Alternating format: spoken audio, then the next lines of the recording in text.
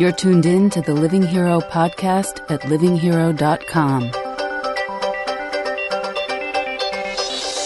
Welcome to Living Hero. I'm Jari Chevalier, and today our program brings you a conversation with Dr. Philip Zimbardo, one of the most distinguished psychologists of our time. Dr. Zimbardo served as president of the American Psychological Association. He designed and narrated an award-winning PBS series, Discovering Psychology. He has published his work in more than 50 books and 400 professional and popular articles. His books include Shyness, The Lucifer Effect, and The Time Paradox. A professor emeritus at Stanford University, Dr. Zimbardo has spent 50 years teaching and studying psychology. World-renowned for his controversial Stanford prison experiment, Dr. Zimbardo is currently president of the Heroic Imagination Project. I'm so pleased to invite you to share in this conversation. And please explain to our audience the term situational forces. Well, when we try to understand anyone's behavior, including our own, the question is, do we focus on things inside the person, namely personality traits, character, response style, or do we focus on things around the person? And it's really sometimes called the person versus the situation analysis. Clearly, you should do both. That is, in every situation, a person or an actor, somebody's acting out some behavior, brings into that situation a whole lifetime of experiences, of personality, of unique traits. But in every situation, that person is surrounded by other people, surrounded by certain physical aspects of the situation, is often part of a group, is often part of a culture. And in general, my argument has been, we, meaning the general public, and even most professionals, tend to minimize the influence of situational factors, and we overemphasize the individual, because we all want to believe in individual dignity, individual free will, but all the research that I've done, and many of my colleagues in social and personality psychology say, that all behavior is always a product of the interaction of what a person brings into the situation and what a situation brings out of that person. Mm-hmm. Now, the Stanford prison experiment revealed a number of different coping styles to the stress of this novel and dehumanizing environment that you set up. Can you please talk about what you have learned about the situational forces that bring out the worst in people, and then maybe we'll move on and talk about those that bring out the best in people? Yeah, you see, this little old experiment that I did back in 1971 was an attempt to pit these two kinds of explanations against each other. And so, essentially, it was more like a Greek drama than a typical psychology experiment. And the Greek drama side was, what happens when you put good people in an evil place? Does the goodness of the people dominate the evil and transform it, or does the evil of the place come to seduce the good people? And so to that end, quickly what we did is we got a bunch of normal, healthy college students from all over the United States who happened to be in the San Francisco area in the summer of 1971, gave them personality tests, and picked 24 who were, in fact, the most normal and healthy, and, of course, intelligent students. And we randomly assigned half to be guards and half to be prisoners in a mock experiment done in the basement of the psychology department at Stanford.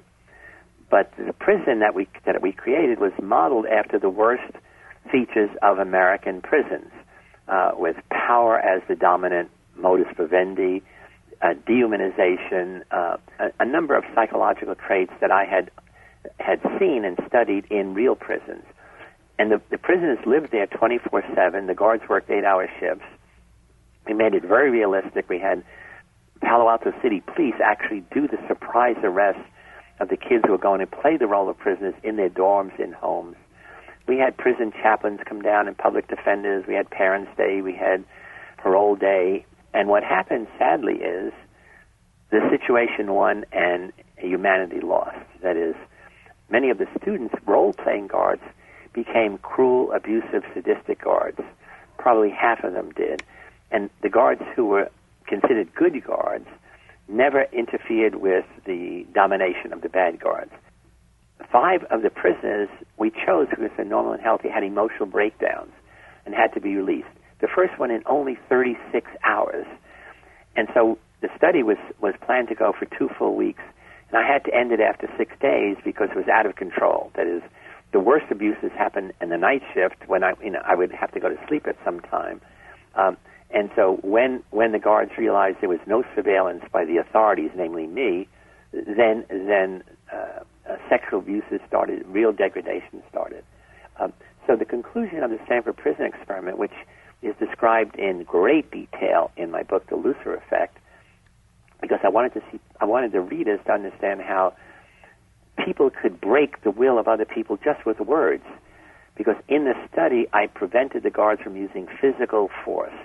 But it didn't matter that even without any educational background in psychology or sociology, these young men understood that you can break people by creating an arbitrary environment, by dominating, by making people feel helpless and hopeless.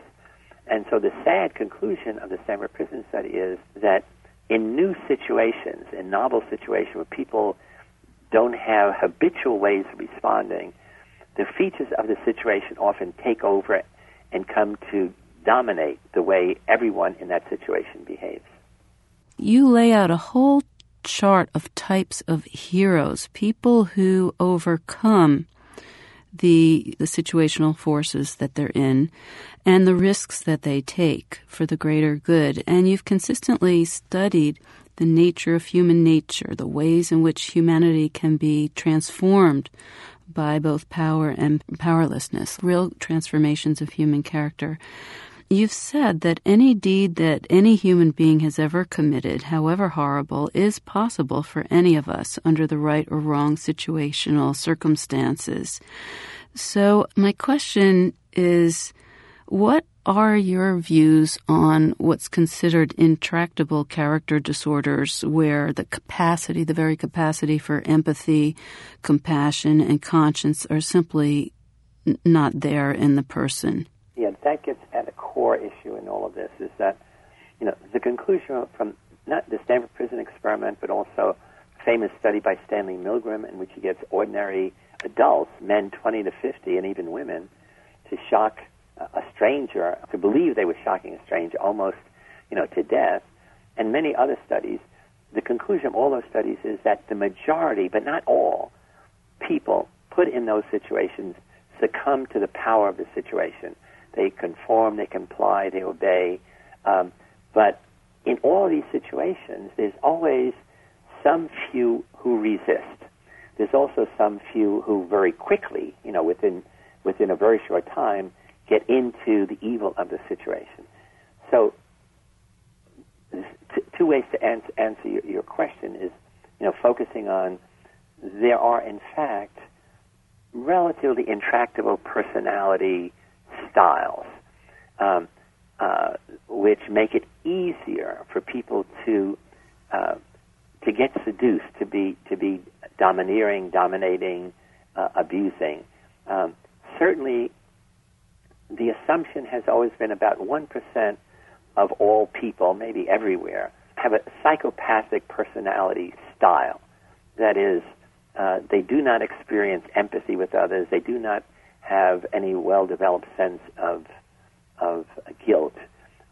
It could be, in some cases, it could be a failure of brain mechanisms. In some cases, it's early life experiences. But those kinds of people are the ones that are readily recruited, for to be torturers, to be executioners, to be, murderous gang members. In part, these are people who can act without conscience. Conscience simply means an awareness of right and wrong. And they don't have a sense of right or wrong. They have a sense of, I act because I feel like acting, or I act because other people tell me to do it. But again, it's only 1%. It's only a very small percent. So we also tend to overuse that as the explanation for, the Nazis in Germany or many kinds of abuses. So a small percent of people who are primed if you will, to do evil. On the other hand, we don't know what percent it is. There's a small percent of people who, for some reason we don't know, and this is what I'm studying now, are able to resist these powerful situational forces. They don't comply. They don't conform. They don't go along with the group. They're willing to challenge unjust authority. And those people I'm calling heroes. And my newest project, in fact, the mission for the rest of my life, which I hope is going to be long, is to understand, to encourage, inspire everyday heroism. That is the heroism of ordinary people to resist the evil in their country, in their world. I've noticed that the heroic nature often comes from some deep experience of oneness, some intimacy with life that can come about from all kinds of experiences, love experiences, experiences with animals, drug experience, near-death experience, spiritual awakenings.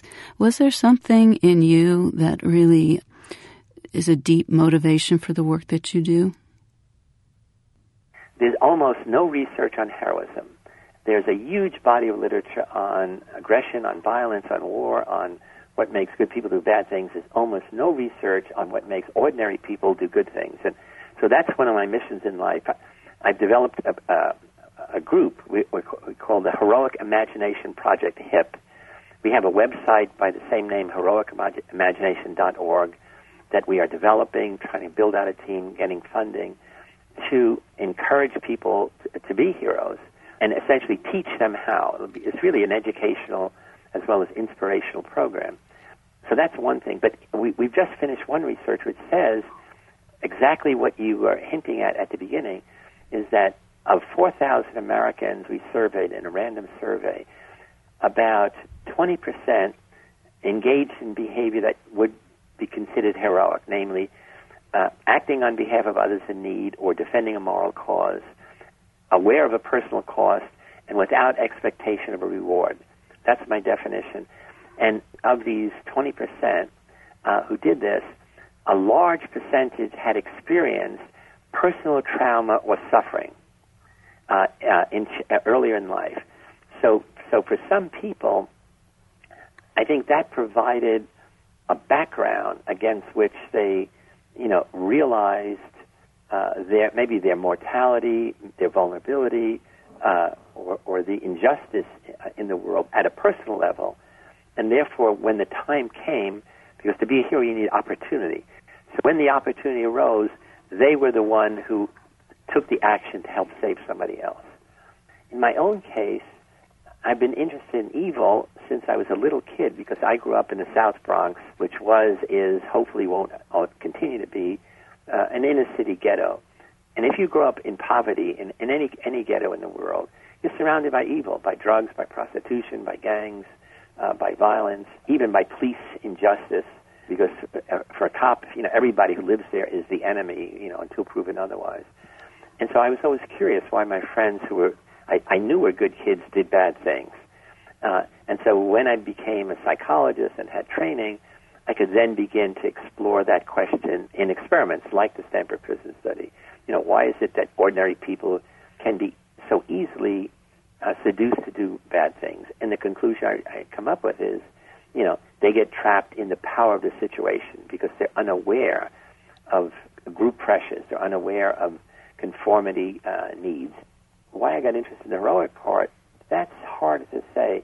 Part of it, I think, when I was writing The Lucifer Effect, I was so ashamed at myself because to write the book, I went back and I reviewed all the videotapes, 12 hours from the Stanford Prison Study, and I was ashamed that I did not stop the study sooner.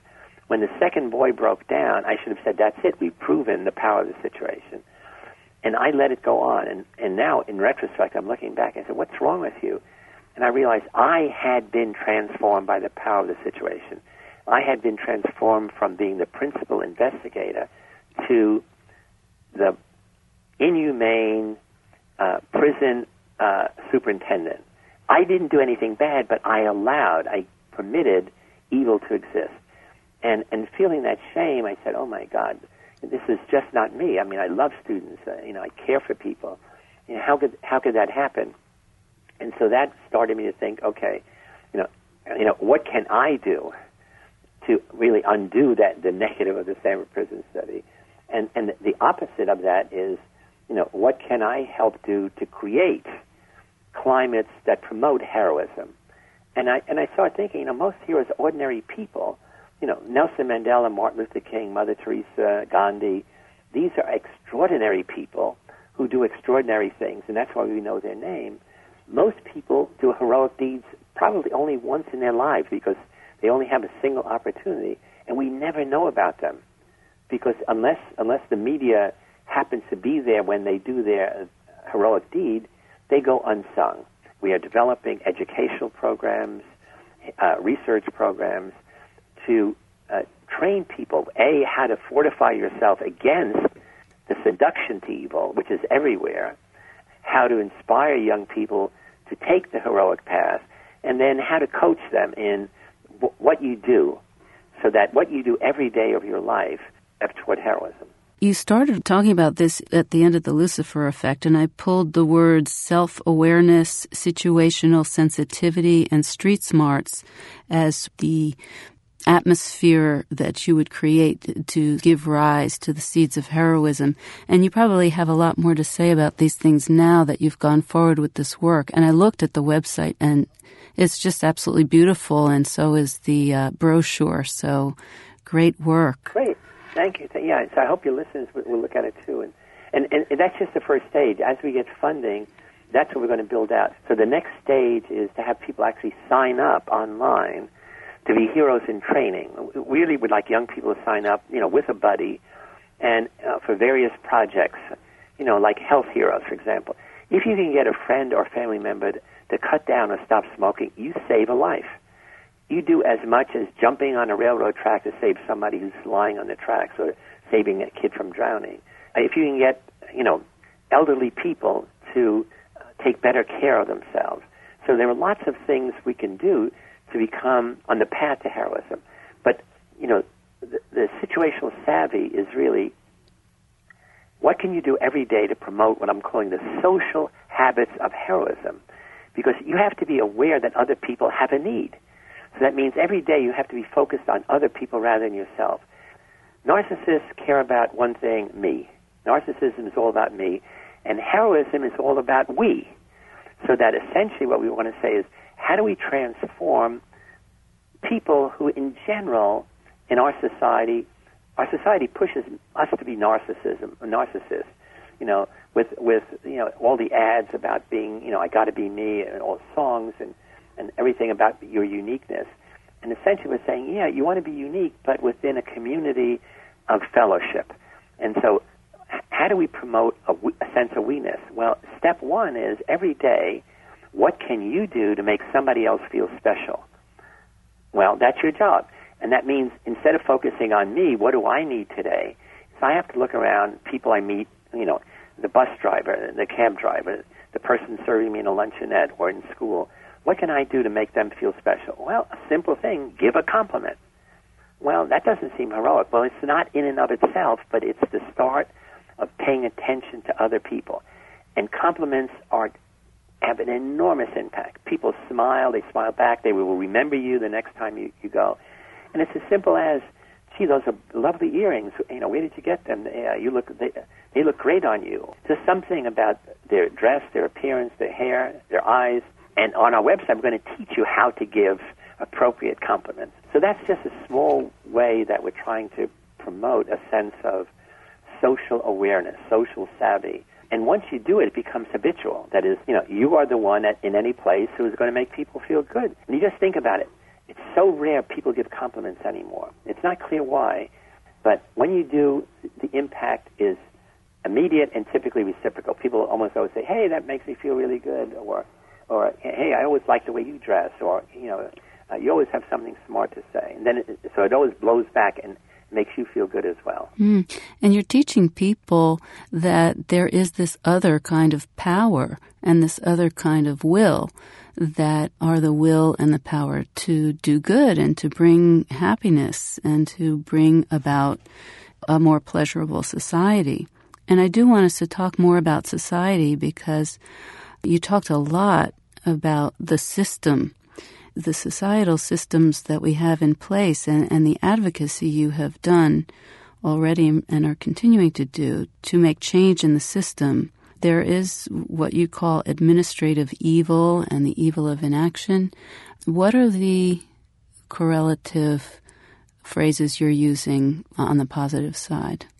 See, what's really important now is what you just added is the third component, is that when we try to understand why somebody does anything, why somebody behaves as he or she does, the three things we have to be aware of is what does the person bring into the situation in terms of their background, their uniqueness? What are the features of the specific environment that they're in, the specific classroom, the specific family setting? And then what is the system that creates and maintains that situation? So psychologists have tended to ignore the system. And it's the interesting thing, the system is where the power is. So the system is the educational system, the correctional system, the military system, the capitalism. The system is really the big picture in which situations are embedded. So we have tended to focus because it's easy to see, here's a person, they're in this situation. But if you want to change bad situations, you have to understand what's keeping them going. So that means you have to understand, for better or for worse, how situations are creating them and maintaining them. Now, situations tend, like the mafia, to not want to have transparency. They often work in disguise. They often work, if you will, sub rosa. So the counter is, how do you get situational transparency and integrity? For me, those are really the key attributes. That integrity means that you walk the walk. What you say you do, you actually do. That we can follow up and show that it's not simply a promotional slogan, but that you really do what you say. And the transparency is you make as much of the process of your company, of your business, public. And that it's not like all the stuff is off record because you're concealing so much in order to pay less taxes. Well, and in fact, in order to get away with simply promoting your organization rather than doing good for people. And so essentially, how do we, as citizens, encourage corporations toward integrity? And I guess it's really personal accountability. That is, in an organization, the organization itself says, we are accountable to our stockholders, right? But then we are accountable to all of our employees in the same way that each employee has to be accountable to the unit it's in, and ultimately the whole business has to be accountable to the general public. So it seems obvious when you say it, but I don't think we really have that concept embedded in our culture. I mean, the problem is, for most corporations, the accountability is to make profit for stockholders, and that's it. And now we're seeing where that ran amok in all the financial organizations that cheated, that lied, not only to their stockholders but to everyone. There was no accountability, there was no integrity, and also there was no oversight to keep them in line. All right, so how are we going to get your program into the public schools and into all the corporations? No, but that's the idea. The idea is both. I mean, once we develop our website 2.0, a lot of what I'm saying will be exercises on the website available for free. The kind of thing that we're trying to do, since everything I do is research-oriented, is we don't want to put out any stuff to the general public until we know it works. We're trying things in classrooms. We're starting middle school and high school, developing various programs, various courses, various activities. And as soon as we know it works, meaning there's some measurable positive change in behavior, then we put it online. So, for example, we are about to start this summer a program we call Tech Heroes. That is, high school kids are going to work with elderly in a residential care facility, Sunrise Residential Care Facility in Palo Alto, California, to teach them how to use the web, to develop their own website, how to get web access, how to search the web for medical information, for games, for fun, to be able to send email to their relatives. And we've gotten Hewlett-Packard to donate computers in and of itself, it's not heroic, but kids are, as part of a service learning program, going to go there regularly. They're going to develop not only mentor relationships with the elderly, but we think ultimately friendship. And at the end, each high school kid has to develop a video story about the heroes of their elderly. That is, what did the elderly people do that were heroic over their lifetime? Or who were the heroes of the elderly when they were in the 1930s or 40s or 50s? And so once we know that it works, and works mean we know it'll change the attitudes of the kids toward the elderly. They'll be less negative toward elderly people in general. And we're sure it's going to improve the health status of the elderly. There's when elderly people talk about the good old times with younger people, there's a lot of evidence that their health status improves in many ways. But once we know that, then we're going to put out on the web to say, here's what we did, here's how we did it, here's the equipment we developed, here's the problems we faced, so that anyone can do it. Mm-hmm. And the media will pick up on that, I'm sure. To me, it sounds like it's secular morality immersion. Oh, say that again. That's wonderful. Secular morality immersion. Wow, that is lovely. Yeah, okay, I'll buy that. All right, that's for you. The main thing we need is some money. We have a few donations, but to build out a big website like this, which would be international. Yeah. The other thing we want to develop is something I call a Heropedia, meaning we want to have in one place all the heroes in the world, all the well-known heroes, but heroes from every nation, ordinary people submitting ordinary heroes, a picture, a story about what their grandmother did or what their father did, and then we have it vetted and have it available in different languages from around the world, mm-hmm. including controversial heroes. Like suddenly Christopher Columbus is a controversial hero, admired by Italians everywhere, but it turns out, in fact, in his own words, they abused the Indians in America. They just wanted money, and they did terrible things. And the same way, even Alexander the Great, by his name, he's the world's greatest hero.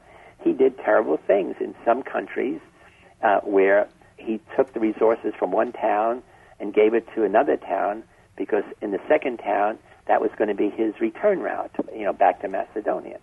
But the whole point is to revive the interest and the excitement of what it means to be a hero, even focusing on controversial heroes. Mm-hmm. I mean, is a suicide bomber a hero? Well, not in Israel, but surely in Palestine. And so it says, it's not such a simple designation. And just to make young people think about what goes into being a hero, well, it's certainly not simply being a celebrity, simply not being on Entertainment Tonight. So heroes are really have a special quality that really ennobles the human spirit and should be inspirational for all of us. Mm-hmm. Well, it certainly sounds like a good topic for conversation and debate among high school students and college students. Now, I didn't miss the fact that you said that you fear for the future of humanity if people don't really listen up to what you're teaching, you and others working on this. And so I wish to ask you about your sense of activism in this regard. Reading between the lines of your work, I really do hear an activist voice there calling for people to heroically stand up for their inalienable human rights at whatever cost to their own comfort and security. It's really actually very funny because what you're saying, you've dug into my soul. I'm somebody who, in one sense, tries to be a non-activist because I have worked so hard in my teaching and my research. I'm usually doing more than I have time for. And so I have tended to avoid being a political/social activist. And in fact, I had a secretary when I was at New York University in the Bronx back in the 60s who shamed me into it. She was saying, look, you have a lot of influence here. You have to use it for good. I said, I don't have time. And she said, well, just come with me on this. We're picketing against, some nuclear facility. I said, I don't have time. She said, do it once. So I did it once, and then while you're picketing, people are saying, commies, go get a job, even though, we're university professors or just stuff. And so you get more and more active, more and more involved. And so she was like my mother with a conscience for action. and saying, now that you've done that, what can you do? What can you do constructively? So I actually organized one of the first teach-ins against the Vietnam War back in, say, 1965, really early on. This was like an all-night teach-in, so it didn't interfere with schooling, start at 10 o'clock. And literally, we had military people and political scientists and Buddhists and others come in, just talk about, why the Vietnam War was on the path to being a disaster. And then I organized a walkout at graduation in 1966 at NYU, when the university was going to give Robert McNamara an honorary degree. This is the architect of the Vietnam War, who later in his memoirs said the war was unwinnable, but we didn't know how to get out, so we just stayed in. Tens of thousands of American soldiers died because, they didn't have a political solution to exit. And so that mobilized me. And then, so I've been a reluctant activist. When I got to NYU, again, I organized students against the Vietnam War in many different ways. The work you're doing is a form of activism. It's extraordinary work as a social change agent through your writings and the group work you're doing now. That is activism, as I see it. I'm thinking of activism meaning you got to be on the barricades. But what it really does mean is that if you're an activist, it means some portion of your time, some portion of your resources. You have to give money, you have to give time, you have to meet with people, you have to organize against what you see as the enemy. And the enemy, for me, has always been war. Since the Second World War, the Korean War, the Vietnam War, the Iraq War, these are all wars we had no business being in. They were all politically contrived. They were not, good versus evil in any sense. It was not opposing, Hitler and Mussolini and Hirohito. And they cost millions of people's lives. They tore the world apart, and it was because not enough people early on said this is wrong. But it's all connected. The military, prison, industrial complex is all connected. Yeah, what's the most interesting? General Eisenhower, who people kind of thought is not a very smart guy, you look back at many of his speeches, and they were really insightful. He said he feared the military-industrial complex as having too much power, and had to be controlled. And now it's the military-industrial big business. And again, the Bush administration fed into that. Literally fed billions of dollars into it. A privatized war so that we now have all these contractors in Iraq and Afghanistan making billions of dollars. In many cases, we know, doing illegal things. They want to privatize prisons, so prisons become money-making corporations. Prisons themselves are no longer places for rehab. They're simply punitive centers, and the object is to keep as many people in prison for as long as possible. And when they get out, within 3 years, 60 to 70% go back in. That's the recidivism rate, because prisons are not doing anything to make people better. They're doing things to make people worse. And I think maybe now there's a hope for change, because now that we can't afford prisons, now that people have to make a decision, do you want to have your tax money go for prisons or for your schools, prisons or for transportation? People say, hey, maybe we made a mistake in saying, let's throw everybody in prison and throw away the keys, even if they're on a drug charge, a nonviolent drug charge. So I'm hoping, citizens will wise up and say, the way prisons are being run are a failure. When my prison proved to be a failure, I was able to end it. And so we have to really change the basic conception of what prisons do, because what they're doing is failing society at the cost of trillions of dollars. So your program now, as I see it, will work to re-individuate and rehumanize and re-empower the individual citizen to stand up to unjust systems wherever they find them. And so just so we all know that that's going to butt up against the existing system, the work that you're doing. That's why I see it as activism. Oh, yeah, absolutely. No, systems have power. When you blow the whistle on a system, what you do is you typically lose your job, you don't get promoted, you're labeled as a fanatic. And so one of the things we argue is that learn how to be a hero within a team. When you do something alone, you can be dismissed as a dissident, as a radical, as a fanatic, as mentally ill. Once you get 3 or 4 people to share your vision, then it's a point of view. They can't dismiss you that way. And in fact, what we do know from Nelson Mandela and Martin Luther King and Gandhi is heroes are most effective in a network, in a team, in an ensemble. The Christians who helped Jews, they were only effective when they had a network because they had to move the people around from place to place, from farm to farm. You couldn't do it on your own. Same with the Underground Railroad. The Underground Railroad is a great example here. But somehow the old notion of hero, and I think this comes from Joseph Campbell, is really the male warrior. It's Agamemnon, it's Achilles, it's Odysseus, who goes it alone. But I think that's really a male image of the warrior, even the politician, who goes it alone, and that's why we remember his name. But the heroes now, to be effective, should learn how to form a heroic team and ensemble. And again, what we're going to do on our website is have a section to teach people the principles of social influence. So, for example, bullying, the way you stop bullying is get a bunch of kids in the class where the bully is upsetting everybody in the class, and together they go to the bully and say, look, we know what you're doing, we don't like it, and if you stop, we're going to be your friend. And each kid in turn says, yes, yes, yes. And if you don't stop, we're going to make your life miserable. You have a choice. Well, I can't imagine a bully not stopping. Bullies typically do what they do because it's better to be feared than not loved. And bullies know that something about them is not lovable, it's not likable. And so they're going to pick on the shy kid, the handicapped kid, the kid who has some vulnerability.